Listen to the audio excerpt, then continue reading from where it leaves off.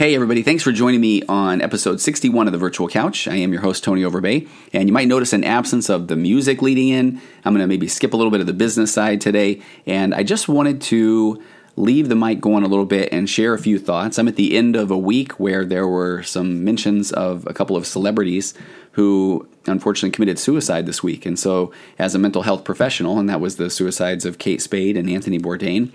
But as a mental health professional, that does make its way into my office quite a bit. And so I spoke to a lot of people this week about suicide and about how to talk about suicide and how to talk to their kids about suicide. And unfortunately, as somebody, again, in this industry, there are almost on a weekly basis, you're working with somebody, maybe one or two people who are feeling low enough where they are starting to admit to having some suicidal thoughts, and so that's something as a therapist that you really have to keep track of, and you want to make sure they have support, and really, that this is one of those times where you can break the confidentiality if somebody is going to cause harm to self or others. So this is a big piece of what we work with in the mental health industry.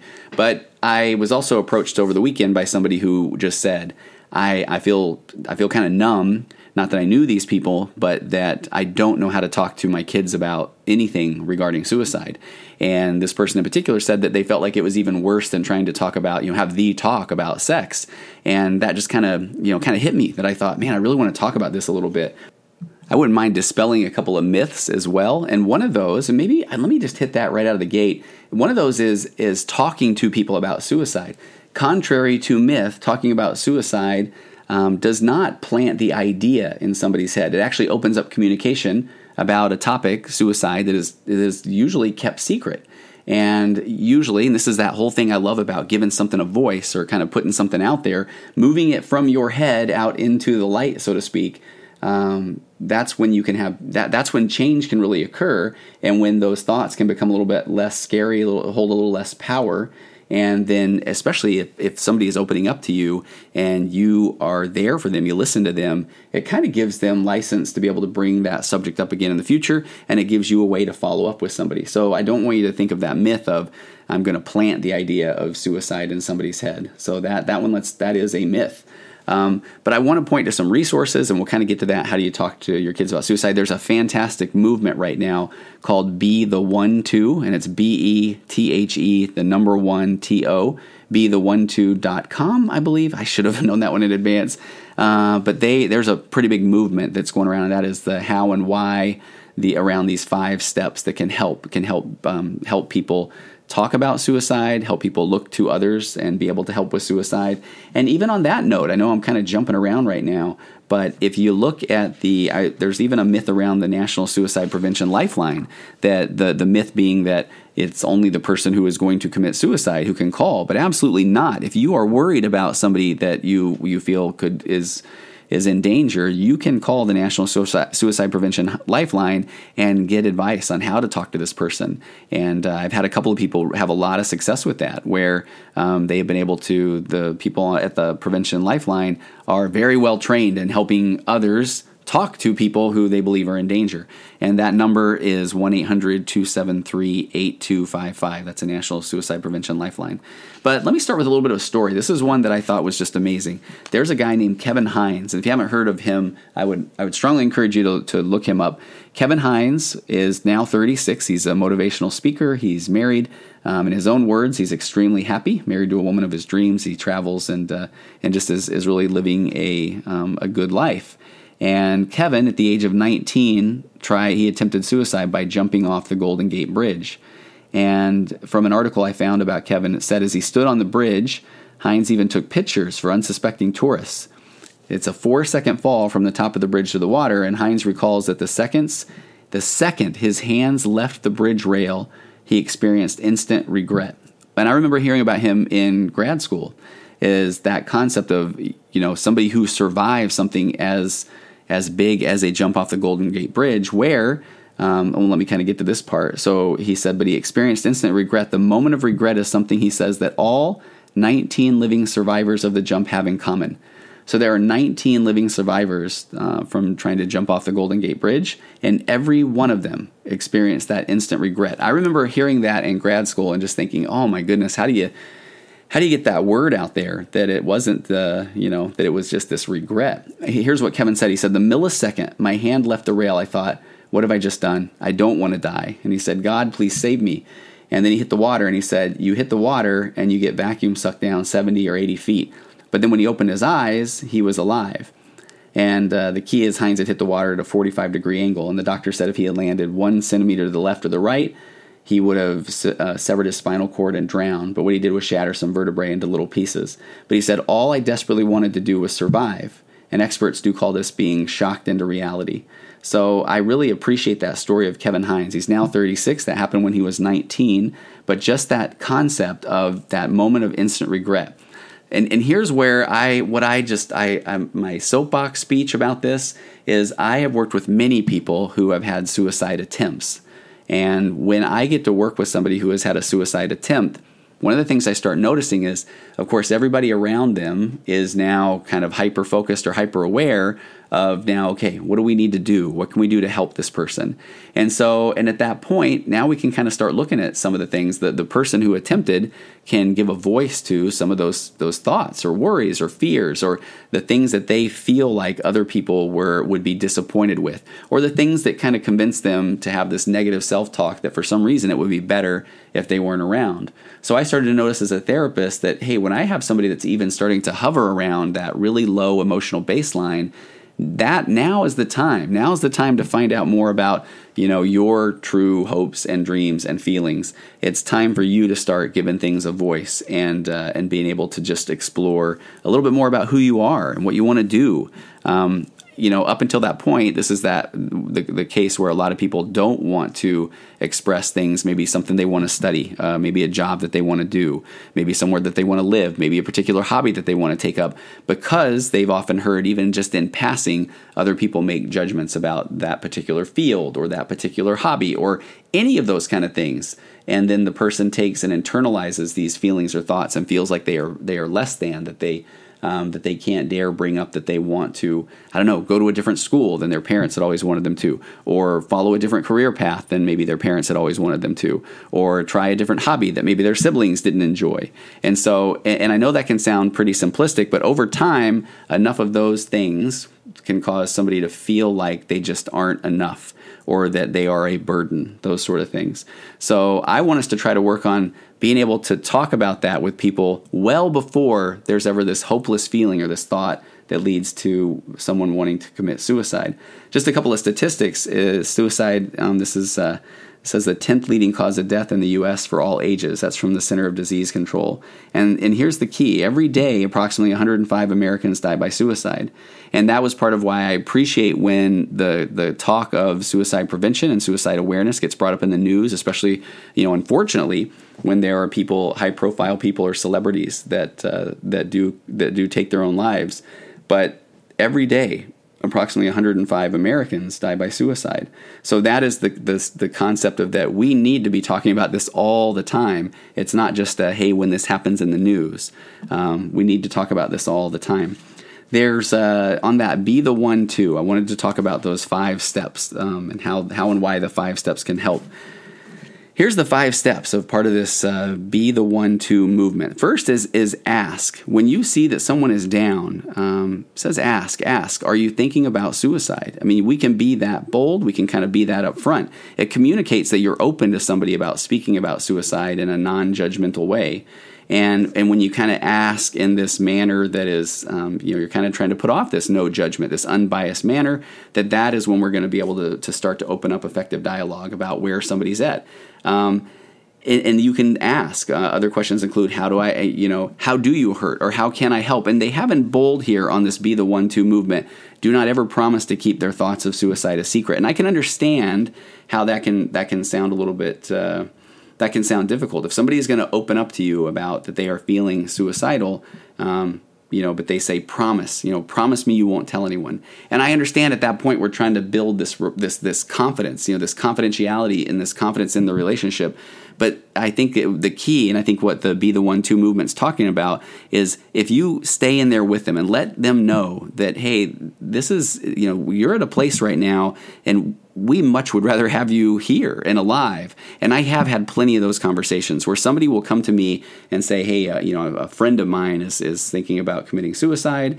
And whenever I've had a chance to talk with that individual, they want to be heard. And by the time we're done with that talk, that communication, I mean, that really is a call for help, and we can get that person help. And then on the Be the One To movement, it says the flip side of the ask step is to listen. And this is the concept. This is where we go back to these things I love about the communication techniques I teach on the podcast, about this emotionally focused therapy, about jumping in there with empathy and not just fixing and judgment statements. Make sure that you take their answers seriously, especially if there are thoughts of suicide, or in the things where then somebody says, hey, I'm feeling so overwhelmed in my math class that I'm thinking about committing suicide. That's not one where it's like, okay, really, that's all? You never say, don't say those, and jump down into that, in with them, and into where they are at with empathy, and try to understand what's going on, the reasons for their emotional pain. And because that's the only time when we express that empathy with somebody, is the only time we're really going to be able to hear and understand any way, any potential reasons why we can kind of tap into of why they want to stay alive. So these are incredibly important, to be able to listen with empathy, not dismiss anything that the person's saying. And again, studies show that at-risk individuals, that if they are suicidal, that talking about it does not increase suicides or suicidal thoughts. Is actually, the research shows the opposite, that acknowledging and talking about suicide, in fact, reduces rather than increases suicidal ideation. Next, you want to keep them safe. How do you do that? And there's a big difference between having suicidal thoughts and then having the suicidal ideation or plan. The plan is being the key. The more that you can kind of ask someone about, have they already done anything to try and kill themselves before that you started talking to them? Or have they discussed how they would try to kill themselves? Do they have a specific detailed plan? What's the timing for the plan? If their plan is talking about, has to do with a firearm or has to do with pills or that sort of thing, we need to make sure that they do not have access to the firearms or the pills. And this is one of those times where we might need to call the authorities or drive them to an emergency room, or call the Lifeline, the Suicide Prevention Lifeline, because they can always act as a resource during these moments if you aren't entirely sure what to do next.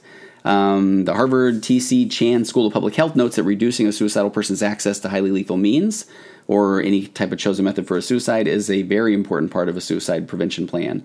And a number of studies have indicated that when lethal means are made less available, less deadly, that the suicide rate declines immensely. And I know that sounds like it's obvious, but I think that's why it's so important that we want to take that seriously. The third step on the Be the One To is be there. Be there for that person. When somebody is typically feeling suicidal, they often feel this loss of connection to others, and that causes isolation. And this is that whole thing where when we keep those automatic negative thoughts kicking around in our heads, they do not typically come out of the other side happier. When one is left to their own thoughts, if they feel snubbed, or if they feel misunderstood, or if they feel like nobody's there for them or nobody's listening to them, those aren't the thoughts that typically kind of just resolve themselves in their brain. Now, by talking through things, by talking with a professional, talking with a friend, just being there for somebody, we can kind of make sense of a lot of these thoughts, and people may not feel as isolated or alone. So that is a very, very big concept, is to be there for them and help them connect.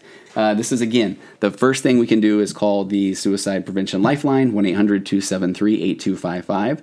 But also, this is the part where have them speak with a professional. If they don't feel comfortable enough to speak to parents or a spouse or those sort of things, start looking at, there are people out there that can help. If somebody can't afford counseling, Google low-cost counseling in your area, and I guarantee you there are nonprofits set up where money is not the issue. If they aren't willing to go into counseling because of the money issue, again, please reach out to local churches. There are a lot of programs out there that have the resources, have the therapists there that want to help.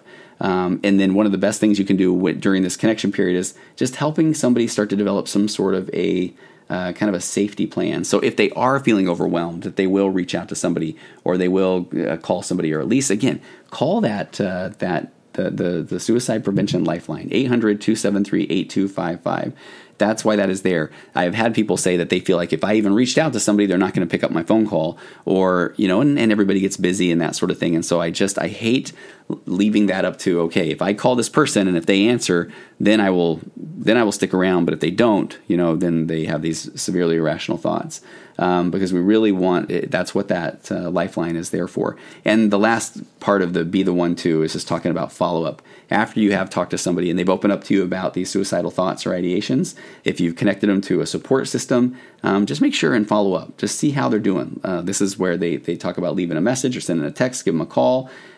Just check in and see if there's how things are going, if there's anything else that you can do. But that's, again, that be the 1-2 movement, and there's those 5 steps of a way to help. And the be the 1-2 movement is trying to get the word out there in a lot of different places. It really is. So I just want to kind of wrap things up. There's a couple of really good sites out there as well. Obviously, the National Suicide Prevention Lifeline. There's also, if you go to suicide.org, there's a gentleman named Kevin Caruso, and he is essentially devoted his entire life to trying to save people from suicide. That he has on there a lot of resources, and ending almost every page with, stay alive, stay on the earth, things will get better. And I wanted to touch on that a little bit. Here's some thoughts where if somebody is feeling a bit overwhelmed or suicidal, skip right to this part if you can. I've tried to just jot down a few things that might sound a bit cliched at times, but I want to say, putting my mental health professional hat on. Again, if you need help, please call the National Suicide Prevention Lifeline or reach out to a therapist near you. Talk to somebody. Everybody gets sad. That's just a fact of life. A lot of times people feel like that because they get sad that something is wrong with them. But I've quoted this before, and in the book The Road Less Traveled by M. Scott Peck, the first part of that book talks about life being difficult. But the key is that once we understand that life is difficult, once we can truly embrace the concept that life is difficult, then it no longer matters, the fact that life is difficult. Because at that point, now it's like, okay, it's difficult, now what do we do with it? That's one of those things that we are just, we prepare ourselves so that then when we come up against a challenge, we're now more of a, what are we going to do about this, instead of a, I can't believe this just happened to me again. So sadly, when people do have that feeling of sadness, or when people feel overwhelmed, or they feel severely depressed, then that is when they start to ruminate or think about this concept of suicide. And that's when they have no other options. But here's the point, though, and again, and I hate when people do this, when they say I don't have any research around this, but I've talked with enough people where we've done a lot on these podcasts where we talk about the way habits are formed. We've talked about the way the brain enjoys patterns. We've talked about this little basal ganglia, this habit center of the brain, that when there are thoughts, whether it's thoughts that are related to addiction, or whether there's behaviors, tying your shoes, backing out of the driveway, these things that become these just habit loops, and then they're filed away in this little part of your brain, the basal ganglia, so that your brain doesn't have to expend a lot of energy. I feel like over the years, as I've met with a lot of people who have gone down some pretty dark paths in their brain with regard to suicide, that at some point the thought or the concept of suicide became the go-to when they started to feel really down or overwhelmed, to the point of where then even in some of the things that aren't as intense, in failing a test or something like that, where the brain immediately now it's like it locks in and says, oh, I know what we do with this. We start contemplating suicide, and to the point where it almost becomes this habit cycle. So we have to be able to break that pattern. It's in asking for help. You are not weak. You are a strong one. I mean, that's the part where I want you to trust the mental health professional here. And it is the people who are willing to open up and talk. The people who are willing to seek help are the people that get through this on the other side and can help and motivate others. It's that concept of, if you really do believe that all things happen for a reason, or all of these things will be for your good, which, I am a huge fan of, all of these things will be for your good, is that you will make it through this difficult period of your life, and then you will be able to help somebody else. You will. I mean, that is a fact. And that is when we look back at that Kevin Hines, he has helped so many people now because he lived, he survived. So you are not weak if you are seeking help. You are strong, and you're going to get through it. But sometimes you do need some help from somebody that is not yourself. I've said this before on the podcast, but don't resort to trying to think your way out of a thinking problem. That can be the problem when your emotional baseline is low, and then you're trying to gather, rally from this in just your own thoughts or head. then that is a hard thing to try to do. So, but things are going to get better. Again, you are going to feel uncomfortable. We feel uncomfortable all throughout the day, but sometimes we don't even notice it. Sometimes it's uncomfortable to get out of bed. Sometimes it's uncomfortable to get out of a chair. Sometimes we feel uncomfortable when we are hungry, or we feel uncomfortable when a policeman comes up behind us with his flashing lights, even when he passes around us or moves around us, or even when we get pulled over. There are plenty of times where we feel uncomfortable, and this is where we go back to that, start practicing some sort of mindfulness principle, some way to say, okay, that's just a thought, it's just a feeling, and I can have other feelings as well. I can just focus on my breathing, I can focus on some object, I can focus on just a body scan, and know that I can have all kinds of feelings and thoughts. I really can. So there's going to be pain, there's going to be sorrow, there's going to be heartache. But I do also want to say that these are the things that make the times where you do feel some joy all the better, or when you are able to laugh all the better. We want to start taking those small steps to raise up your emotional baseline so that you can even start to feel a little bit of this hope or joy or laughter. Quick personal story. For 6 years, I ran 24 hours around a track in my local community to try to raise money for students at a school. And plenty more to talk about that someday down the road. But the first 3 years, it was amazing. I mean, obviously a lot of pain, running around a track for 24 hours, covering 110, 115, 120 miles during one of these experiences and running with the kids. It was great. Obviously pain and uncomfortableness with the legs. But with this concept, the last 3 years, there was a tremendous amount of rain. One of the years it rained 19 of the 24 hours, but I still ran all of that time. And I remember I have never appreciated dry socks and a little bit of sun until after running 10 straight hours in the rain. And that's the thing. You're going to have some of these down times, but then I want you to understand and be present and appreciate then those moments where there is a bit of hope. Instead of just passing that through your brain and saying it doesn't really matter, start to grab hold of those. Just keep going, because the sun is going to come up again tomorrow. It just is. Did anybody start singing Annie? I think I did in my head there. And then again, this concept that your struggles build character. They make you who you are. We all are going to go through a lot of different challenges, and they are going to make you who you are, going to make you tougher, going to make you more empathetic, going to make you understanding, make you more patient. All of these things are developing who you are. But just don't lose hope. Again, the sun will come out again tomorrow. Keep yourself busy. There's nothing wrong in the world of distraction. A lot of times I talk about when we're trying to do, especially in the world of addiction, when we're trying to hone in our mind and change the relationship we have with our thoughts, especially our automatic negative thoughts, while we're doing that mindfulness work, because your brain is just, it needs the reps. It's like a muscle. It's like going to the gym. You have to practice these mindfulness techniques. And in the meantime, while you're doing that, behavioral change, behavioral intervention can keep you distracted long enough while you're doing this mind work. So keep yourself busy when you are starting to feel down, or if you are going to spend an entire day in your room in bed, guess what? The thoughts aren't probably going to go to the best place. So I have had people literally just volunteer. Someone that shoveled dog poop for a while. I had somebody that cooked at an old folks home. I had somebody that volunteered at a homeless shelter. I've had somebody in my running world go mark trails, or whatever it is, just get out and do. And if you can, serve others, kind of get outside of your head. And that is a big piece of just kind of keeping the ball rolling while you're doing this mindfulness work, while you're starting to get a plan together, reaching out to others. But there is hope there. And try to appreciate the little things. As I kind of talked before, dry socks are wonderful. I'm a huge fan of a gratitude journal. It sounds, again, some of these things sound a little bit cliched, but if you try to spend a little bit of time each night and just write something unique down that you're grateful for that day, or in the morning. I'm a big fan of doing things in the morning, establishing these patterns in the morning, because then you go out throughout the day now being a little more grateful, or looking for things that you can write down to be more grateful about.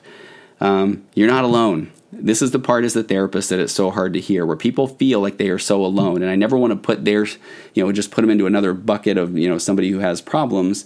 But it breaks my heart to know that there are so many people that I get to work with that are having similar struggles or situations or challenges, but they don't feel like they can open up about them. So you're not alone, but you're not going to know that until you start to reach out to others and reach out for help, because you will get through this. That is the thing. Stay present. Be in the ball game. As Kevin Hines said, when he let go of that rail at the Golden Gate Bridge, he had an immediate sense of regret. You don't have to have a suicidal attempt to start to make change in your life. Just find the right people. Find somebody who can help you start to bring out your voice. Really work with the things that you want to do, because ultimately your parents, your siblings, your spouse, they do want you around. I would really recommend, and I'm going to put this on my website, a link to this, but there's a motivational speaker author named Tim Ferriss. He wrote the 4-Hour Work Week, and I think the 4-Hour Body, has a great podcast. But Tim Ferriss has a blog article from, I think it's back in 2015, where he talks about a time where he felt suicidal. I believe it was in his college years. And it alone is full of details that are amazing. They really are, that talk about what he went through and how he had said it was basically this feeling of, I think it was some disappointment to parents, school, and maybe a breakup of a girlfriend where he felt like, I'm ready to end my life, and how he snapped out of that, and how he's just gone on to so many wonderful things. But the blog itself is not just why I mentioned this, but there are over 1,100 comments on that blog, and I've read those comments, and not all 1,100 of them, but a lot of them, and I've had clients read them. I've read them with them here in session before, because the comments are all primarily from people who are grateful for his blog, but are people that had been there, and here's what worked for them, and they are so grateful that they are past that feeling of suicidal ideation and suicidal plan. But so there is so much info out there, but you do have to do a little bit of work to find it. And I know that can seem overwhelming, but just start talking to somebody. Or if you are somebody who thinks that someone is down or struggling, remember, you're not going to plant the seed of suicide in their head. If they're down and they're contemplating suicide, that is what they're thinking of a lot. As a matter of fact, to the point of where they don't want to talk to anybody else about it, because they just feel like people won't understand. So reach out to those people. Reach out to somebody that you're worried about. You can call that National Suicide Prevention Lifeline anytime, whether that's you, or if you're the one that's struggling, or if you know somebody that's struggling, you can call and talk and ask for ways to get help. That's 1-800-273-8255. And I also talked about suicide.org, that website, which has a lot of resources there as well. I recommend taking a look at Kevin Hines and his story, because Kevin Hines, what a story. And then the fact where he said that all 19 survivors had that same experience, where they just thought, immediate regret, and they wanted to live. So reach out to somebody. I appreciate you taking the time to listen to this episode, and go get help. And even if you need to contact anybody around you, Google help in your area, and you will be able to find that help. And I will see you next time on the Virtual Couch.